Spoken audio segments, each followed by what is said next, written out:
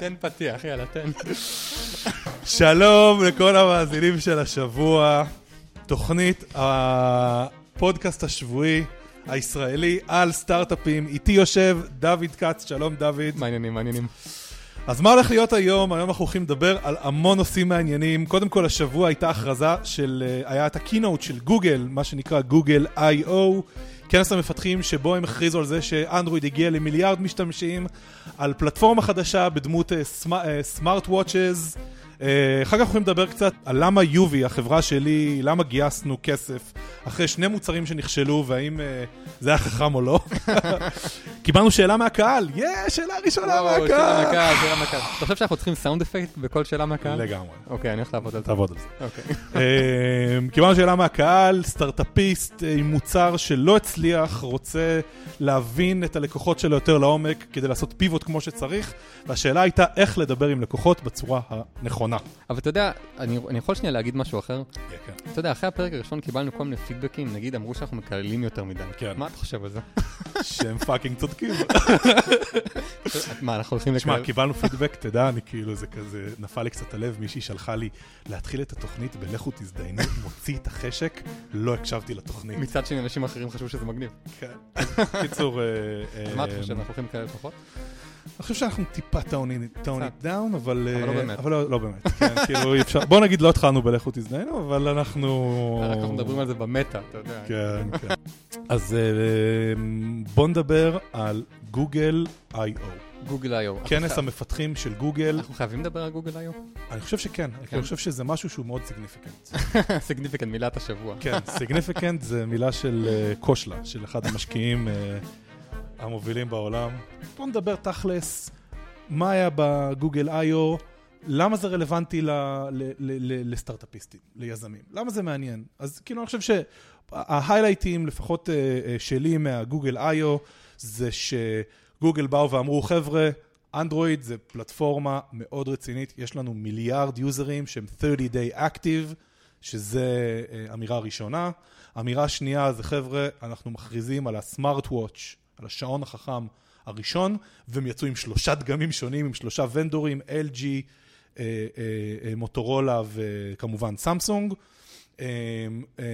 הם גם דיברו על דיזיין חדש, אחת הביקורות הכי גדולות שיש על אנדרואיד זה שהוא מכוער, ואני ממש מסכים, והם בעצם באו ועשו מחשבה מאוד עמוקה, זה נראה כאילו מישהו שם עשה רירייט מוחלט לכל הנושא של הדיזיין, ויש 2 דברים שהם לא הזכירו, שהם לדעתי נושא בפני עצמו, הם לא דיברו על גוגל פלוס ועל גוגל גלאס, שזה היה נושאים שבקינוטים הקודמים היו מדברים עליהם המון.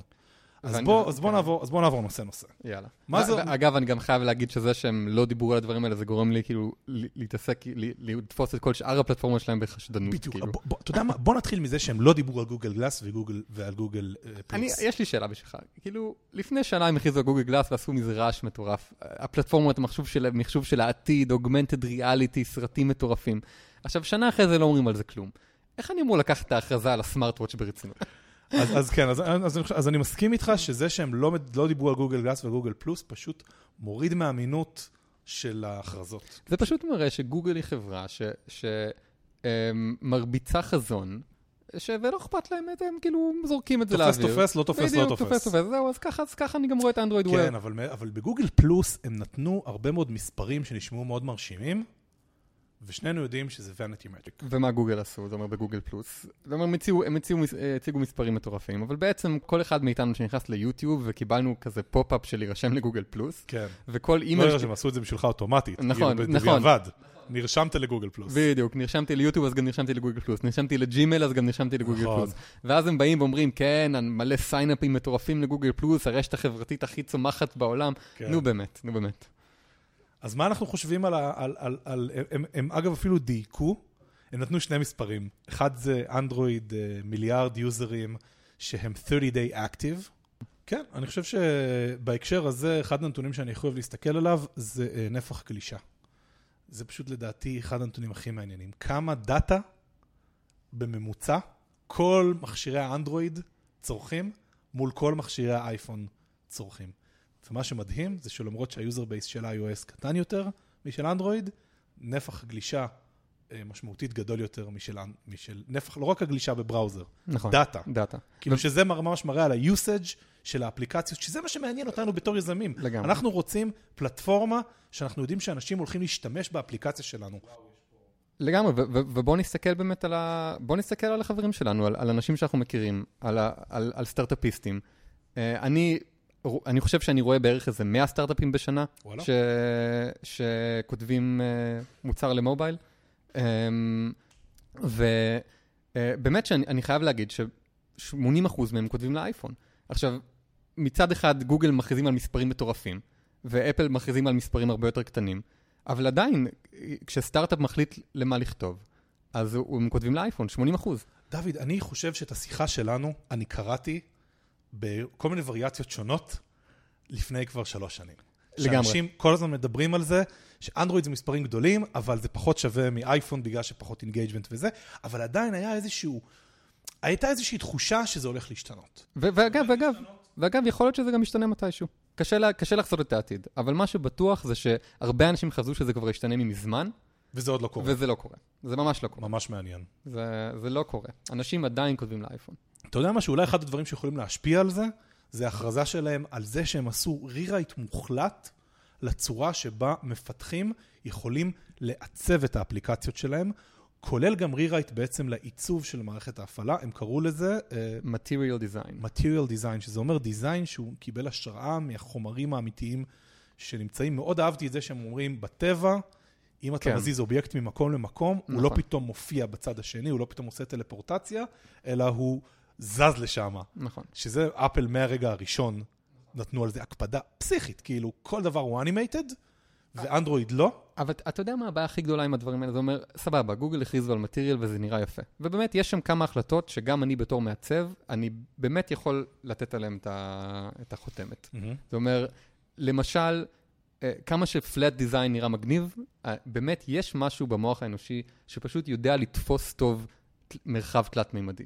זאת אומרת, וגוגל משתמשים קצת בצל בממשק שלהם, והם גם עשו את זה בצורה מאוד חכמה, אני חייב להגיד. הם הכניסו ל-API אפשרות להגדיר לכל אלמנט UI, משהו שנקרא elevation level, שזה הגובה של האלמנט הזה בממשק, ואז המערכת הפעלה מרנדרת בצורה אוטומטית את כל התאורה המסומלצת לפי ה-elevation הזה. וזה אחלה דרך לעשות את זה. זה אומר, אפל עם כל הדגש בעבר, עם כל הדגש שלהם על ממשקים שמשתמשים בצל, אף פעם לא עשו משהו כזה, וזה ממש הדרך הנכונה לעשות את זה. אבל, אז אני אומר, כאילו, material design נראה מגניב, וה-execution של הצל גם מגניב. אבל הבעיה הכי גדולה שלי עם זה, זה, אתה יודע כמה מהיוזר בייס של אנדרואיד נמצא למערכת הפעלה האחרונה? מעט מאוד, בדיוק. אז אתה אומר, אז גוגל, אוקיי, אז הם עושים בלגן גדול, ומספרים על כל הפיצ'רים החדשים של המערכת הפעלה שלהם, ואז כל מיני אנשים בעולם מדברים על איך זה הולך לשנות את הכל ולהשפיע, אבל זה לא. אנשים משתמשים בגרסאות אנדרואיד שלא הולכות לקבל עדכון. אבל זה בוודאות ב5 שנים הקרובות משתנה. 5 שנים מהיום, אפילו לא 5 שנים, 4 שנים מהיום, אני חושב שאתה תראה רוב יפה של משתמשי אנדרואיד, כבר יהיו לגרסה האחרונה של מערכת הפעלה בצורה קונסיסטנטית, בגלל שהגרסאות האחרונות של אנדרואיד כבר זהו. זה over the air updates, זה כאילו ברזל. אני חושב. אתה יודע מה יהיה מעניין לראות? אני חושב שלגוגל יש בעיה אסטרטגית פה. זאת אומרת, זה לא שזה לא קרה עד עכשיו, כי גוגל לא היו רוצים שזה יקרה. זאת אומרת, כל האסטרטגיה של גוגל... לא, אבל הם הוציאו איזשהו policy shift מול הוונדורים, מול סמסונג ומול LG, שאומר שהם חייבים... נכון. הם נלחמים בזה בכל החזיתות, וגם אפשר להבין אותם, כי פרגמנטציה זה משהו מאוד כואב בה. בוא רק נסכם שאפילו אם... תראה, קשה להגיד איך זה ייראה עוד כמה שנים. אבל היום, ה-distribution power של עדכונים של אנדרואיד הוא לא להיט, ובגלל זה, כל מה שאנחנו רואים בקינוט הזה, זה נחמד, אבל זה לא הולך לעשות שום מהפכות גדולות בשנה או בשנתיים הקרובות. כן. ומה שהם עושים זה ראוי להערכה, אבל אין מה לעשות, בוא נראה את זה כמו שזה. זה הולך להגיע ל-10%, 15% מאנשים שמשתמשים בנקסוס 5, ולעוד כמה, וזהו. אני שמח אבל שגוגל נלחמים בכל... אני מרגיש לי שהם נלחמים חזק. הם נלחמים חזק. נלחמים באומץ. הם נלחמים חזק. וזה גם דוחף את אפל להילחם בחזרה. נכון. כל מה שאפל כמעט הכריזו ב-iOS 8 היה להדביק את אנדרואיד. וזה משמח אותי, אתה יודע, as a citizen of the earth. אני מסכים איתך, אני מסכים. אבל תשמע, בוא נלך לנושא הבא. יאללה. חפרנו על גוגל היום. חפרנו. תשמע את הנושא הבא. צריך לשים את החפירה בצד. נראה לי שאנחנו נמציא כזה סימן בינינו, שאני ארים איזה אצבע וזה כאילו חפרנו. זאת אומרת, כל פעם שאני אעשה את זה, אז כאילו בעצם מה שאני מתכוון זה חפרנו. אולי צריכים להביא את חפירה אמיתי, וכזה לתת בו מכה על הרצפה כשזה קורה. אז תשמע את הנושא הבא. אז אני רוצה לדבר איתך על משהו שאני חושב שהוא מאוד מעניין, שזה שאתה עכשיו ממש בימים אלה סוגר סיבוב גיוס שני ליובי, ושעל פניו התנאים נראים לי מאוד קשים. זאת אומרת, אם אני רק כאילו בשתי משפטים ייתן את הרקע, זה שבעצם כבר גייסת פעם אחת סיבוב גיוס ליובי. לפני שנה. והשתמשת בכסף, או השתמשתם בכסף הזה בשביל להוציא שני מוצרים, שכל אחד מהם די נפל על הפרצוף. מה זה נפל? נכשלו לגמרי. נכשלו לגמרי. בוא נגיד את זה. כמו שזה, נכשלו לגמרי. As it is. ועדיין אתה יוצא פה שוב לסיבוב גיוס, ואתה סוגר אותו. זה אומר, כאילו, זה לא, זה אומר, זה עובד. הסיבוב גיוס נסגר. מאוד מעניין. ואתה גם נמצא בשוק ממש תחרותי. הרי לגייס כסף זה מאוד קשה. זה אומר, אתה בא למשקיע, נגיד אם אני הייתי משקיע והיית בא אליי והיית אומר לי, תשמע, יש לי חזון מסוים, אבל כבר ניסיתי לעשות עליו אקסקיושן, לא פעם אחת, פעמיים, ושניהם נפלו על הפרצוף. ואתה בא ומספר לי שוב את אותו סיפור, אז אני אומר לך, אוקיי, סבבה, כאילו ניסית, עזוב, חלס. כאילו זה לא... אני רוצה לשאול על המכניקה, ממש על הדינמיקה עם המשקיעים. קודם כל, יצרתי דינמיקה חדשה בעזרת זה שעשינו סרט וידאו, שהוא סטל קיקסטארטר, שבסופו של דבר דיבר על הבעיה, ביקש מאנשים לעשות פעולה שהיא שוות ערך לתשלום כלשהו, שזה לשים את האימייל שלהם. הסרט וידאו גם הראה שאנחנו יודעים לעשות אקזיקיושן אמיתי, ולעשות פוזישנינג ומרקטינג אמיתי של המוצר הזה. והסרט וידאו השפיע גם עליי, דרך אגב, זה שהוא נהיה ויראלי, ושנרשמו 10,000 הורים בפחות מ5 ימים. דבר שני, זה שבמהלך כל התקופה הקשה הזאת, אני לקחתי סיכונים מטורפים כדי להוציא את המוקאפ של מה שנקרא UV3. ואני מראה למשקיעים את UV3. ועם העיצוב והפרודקט שאתה עשית, ועם הפרוטוטייפ שאני תכנתתי, עם זה באתי למשקיעים, ולזה היה כוח מאוד גדול. כי זה ממש הראה חזון מוצרי חדש, שונה משמעות. באתי הכי אמיתי בעולם, סיפרתי להם את האמת, ובינינו אגב, כמובן שהכי קשה היה להכניס את שני משקיעים הראשונים. בשנייה שהם נכנסו, הכל זור. אבל השניים הראשונים, וואו. משקיעים הם תמיד מאוד, זה מאוד ככה, נכון? ברגע שאחד או שתיים נכנסים, אז הכל הולך הרבה יותר קל. לגמרי. אני בעצם מנסה ביחד איתך לענות על השאלה של מה הצעדים שצריך לעבור בשביל לעשות גיוס כל כך קשה.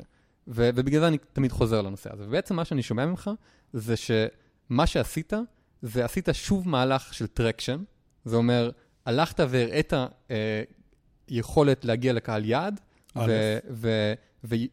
וראיתי שקהל יעד מעוניין בזה בעזרת האימיילים, בדיוק, שזה מספר, אתה יודע, אנשים מתים על מספרים הזה. לדעתי זה אומר, כל הדברים האלה מתקשרים למסר אחד, שזה יש טרקשן. זאת אומרת, יש שוק ויש טרקשן. אוקיי? ואני מסוגל להגיע לשוק. אמת. הכי חשוב זה שאני מראה את המוצר. ואני מראה פה את האמת, שכאילו, בסוף אגב, לדעתי, המוצר זה מה שעשה את המחירה הכי חזקה, לרוב המשקיעים.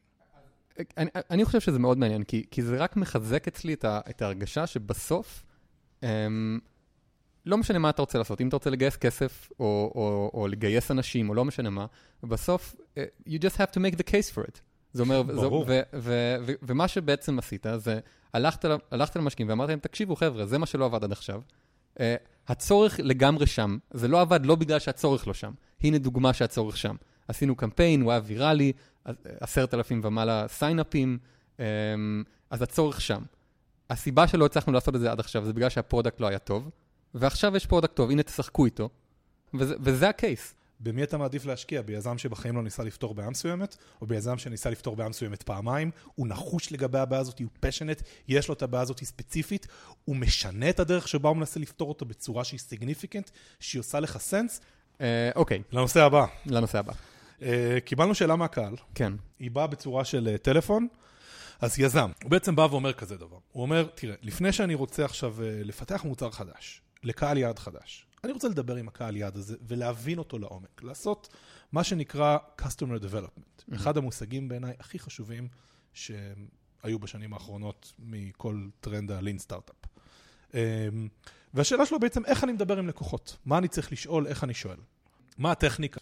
בואו גם נגיד מה המטרה, זה אומר כאילו, מה הטכניקה אמורה לשרת, זה אומר, אני בעצם יוצא, אני הולך לראיין לקוחות פוטנציאליים, ואני רוצה לצאת עם הרגשה טובה של איזושהי נקודת כאב, איזושהי בעיה חזקה שיש לקבוצת לקוחות הזאת, שיכול לעזור לי להגדיר value proposition של הסטארט-אפ שלי, ויכול להוות כבסיס לאסטרטגיית מוצר שלי, לאסטרטגיית שיווק שלי, וזה מה שאני רוצה להשיג. אם אתם בעצם רוצים לעשות מוצר חדש, אחד הדברים הראשונים שצריך לעשות זה לדבר עם הלקוחות ולהבין מה כואב להם, כי מוצרים אמורים לפתור כאב או לענות על צורך. נכון. והשאלה שאנחנו רוצים לענות עליה פה זה איך מדברים איתם. מה אומרים להם? מה שואלים אותם? איך מתחילים בכלל את השיחה הזאת? אני יכול להגיד מה התוצאה, ואולי אחר כך אתה תגיד מה הגישה. זאת אומרת, אני חושב שהתוצאה, זאת אומרת, אחרי שעברת את התהליך הנכון, התוצאה שאנחנו אמורים לראות זה שהלקוחות שלנו שמים קומיטמנט למוצר שלך. זאת אומרת, התוצאה של השיחה לא יכולה להיות, סבבה, נשמע טוב, לא משנה כמה חזק הם אומרים את זה. התוצאה צריכה להיות, או שהם ישימו סכום נכבד של כסף, בשביל לקנות את המוצר, או בשביל להירשם למוצר, או לקבל עליו חשיפה, ואפילו עוד יותר טוב, זה אם הם מוכנים לשים resources, את הזמן שלהם, ואת התשתיות שלהם, בשביל להיות בטה סייט, בשביל לעשות אינטגרציה, ולגרום למוצר לענות על הצרכים שלהם. אז זה מבחינתי התוצאה של תהליך Customer Development טוב. אתה היית מסכים עם זה? זה ממש אבל הסוף שלו. נכון, זה התוצאה. הרבה באמצע. לגמרי, אני אומר, זאת התוצאה. זאת אומרת, בסוף, אם אתה מסיים עם זה, אז עשית תהליך טוב. נכון. יש לי שתי דוגמאות לספר, דוגמאות אמיתיות, real life, איך חברות סטארט-אפ, רק באמצעות זה שהם דיברו עם לקוחות גייסו כסף, אוקיי? אז אני רק רוצה אבל להשלים את המתודולוגיה כמו שאני רואה אותה. אני מאוד אוהב, יש ציטוט של תומר שרון, שזה אחד מה-UX Researchers הבכירים בעולם ובגוגל, ואחד המאזינים של השבוע. מה קורה, תומר?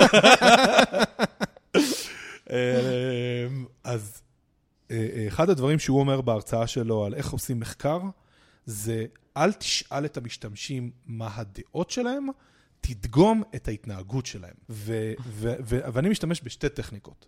הטכניקה הראשונה זה wide and deep. אני בא, נגיד, אני רציתי לשאול אנשים שאלות על הורים, רציתי לשאול הורים שאלות על הרגלי, כל מה שקשור לתמונות שלהם. מה כואב להם סביב התמונות? אז התחלתי לדבר עם הורים. קודם כל הייתי מאוד ממוקד בדמוגרפיה שלי, דיברתי רק עם הורים לילדים עד גיל 5. דבר שני, התחלתי לשאול אותם שאלות על ההתנהגות שלהם, לא על הדעות. אז אני שואל, אז אתה מצלם את הילדים שלך, כמה תמונות יצא לך לצלם בשבוע האחרון? עם איזה מצלמות השתמשת? מה עשית עם התמונות האלה? למה צילמת אותם? באיזה סיטואציות? האם רק אתה צילמת או שגם אשתך? שלחת את התמונות למישהו? למי? למה? באיזה תדירות?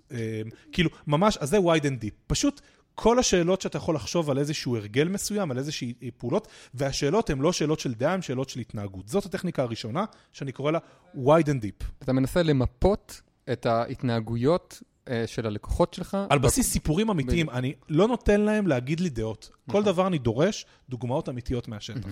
שזה כבר מאוד מעניין, כי זה גם מלמד אותך על ההתנהגויות האמיתיות, אבל גם מלמד על הצורה שבה הם מדברים. נכון. על הדבר הזה, ושזה מאוד תומך אחר כך במרקטינג ובפוזישנינג שלך, כי אתה יודע לדבר את השפה של הלקוח. כן. זה החלק הראשון של למצוא את הבעיה. החלק השני של לראות שהפתרון שיש לנו בראש הוא נכון, פה אני אספר סיפור גם כן על יובי, שאני בניתי פרוטוטייפ של יובי ב-HTML5 ו-jQuery מובייל, ומכרתי אותו במזומן ל-20 אמהות. ועשית גם וידאוים שזה וצילמתי וידאו שלהם עושות את זה, ועם זה גייסתי כסף. אבל בואו נדבר לא רק על יובי, חברה אחרת שאני לא אזכיר את שמה, אולי בעתיד הם ירשו לנו, חברת סטארט-אפ כבר די ותיקה, כבר די מוצלחת, שעושה מוצר סאס שמיועד לסטארט-אפים. והם בעצם באו עם פרוטוטייפ על נייר, ומכרו, הוציאו מ-12 חברות, letter of intent. כלומר, מכתב שאומר, כשהמוצר הזה יהיה בנוי, אנחנו מוכנים לשלם עליו ככה וככה כסף, כי הוא חוסך לנו ככה וככה כסף. ועם ה-12 מכתבים האלה, הם גייסו למעלה $2 מיליון. אז בעצם, אם אני יכול שנייה לקחת ולנסות לעטוף את זה לאיזושהי שיטה, זאת אומרת, בעצם מה שאני שומע מהשיחה הזאת, זה שמה שצריך לעשות זה לראיין לקוחות, לבחון את ההתנהגות שלהם, ואת הבעיות שלהם, לא את הדעות שלהם. נכון. אחר כך לקחת את החומר הזה, לעבד אותו, ולהשתמש בו בשביל לעצב פתרון. נכון. ואחר כך לקחת את הפתרון הזה ולמכור אותו. למכור אותו לפני שיש את המוצר. בדיוק. אם איש המרקטינג שלכם, אם השותף, ה-CMO של מי אחד הפאונדרים בסטארט-אפ אומר, אני לא יכול למכור את המוצר לפני שהוא מוכן, אני חושב שזה סימן לזה סימן לזה שהוא לא מתאים לתפקיד שלו. אני אומר את זה בצורה חד משמעית. זה יכול להיות גם סימן לזה שאין פרודקט. כאילו שזה יכול להיות סימן לזה שה-value proposition לא מספיק חזק. אתה יודע מה? אתה צודק. לא, אבל אם הוא לא מנסה. אני חושב שסטארט-אפ שלא מסוגל לייצר קומיטמנט של לקוחות לפני הזמן, יש לו איזושהי בעיה. קשה להצביע בדיוק על מה הבעיה, אבל כנראה שיש פה או חוסר הבנה, או לא מספיק הבנה של השוק, או לא מספיק גישה ללקוחות, שזה מאוד חשוב. זאת אומרת, אם אתה בונה משהו ואתה לא יודע מי הלקוחות שלך, אם אתה לא יודע להגיע אליהם בצורה ידנית, כאילו בלהרים טלפון, לשלוח אימייל, להיפגש, יש פה בעיה אמיתית. איך תגיע אליהם אחר כך? לגמרי. זאת אומרת, הסטארט-אפ ייכשל בשיווק. ייכשל בשיווק. ואז לייצר את הקומיטמנט. אני אומר שוב את המילה קומיטמנט, כי אני חושב שהיא חשובה. זה שהלקוח הפוטנציאלי יתחייב וישלם איזשהו מחיר על להשתמש במוצר. עכשיו, אני רוצה שנייה להעיר כאילו, קודם כל אני חושב שזו שיטה מאוד חזקה. זאת אומרת, זה out of the question, שזה שיטה מדהימה. שעובדת. לא מעט סטארט-אפים, באפר? לגמרי. ככה עשו? מלא סטארט-אפים עשו את זה. מלא. וזו שיטה שלדעתי צריכה להיות בטול סט של כל יזם. לגמרי.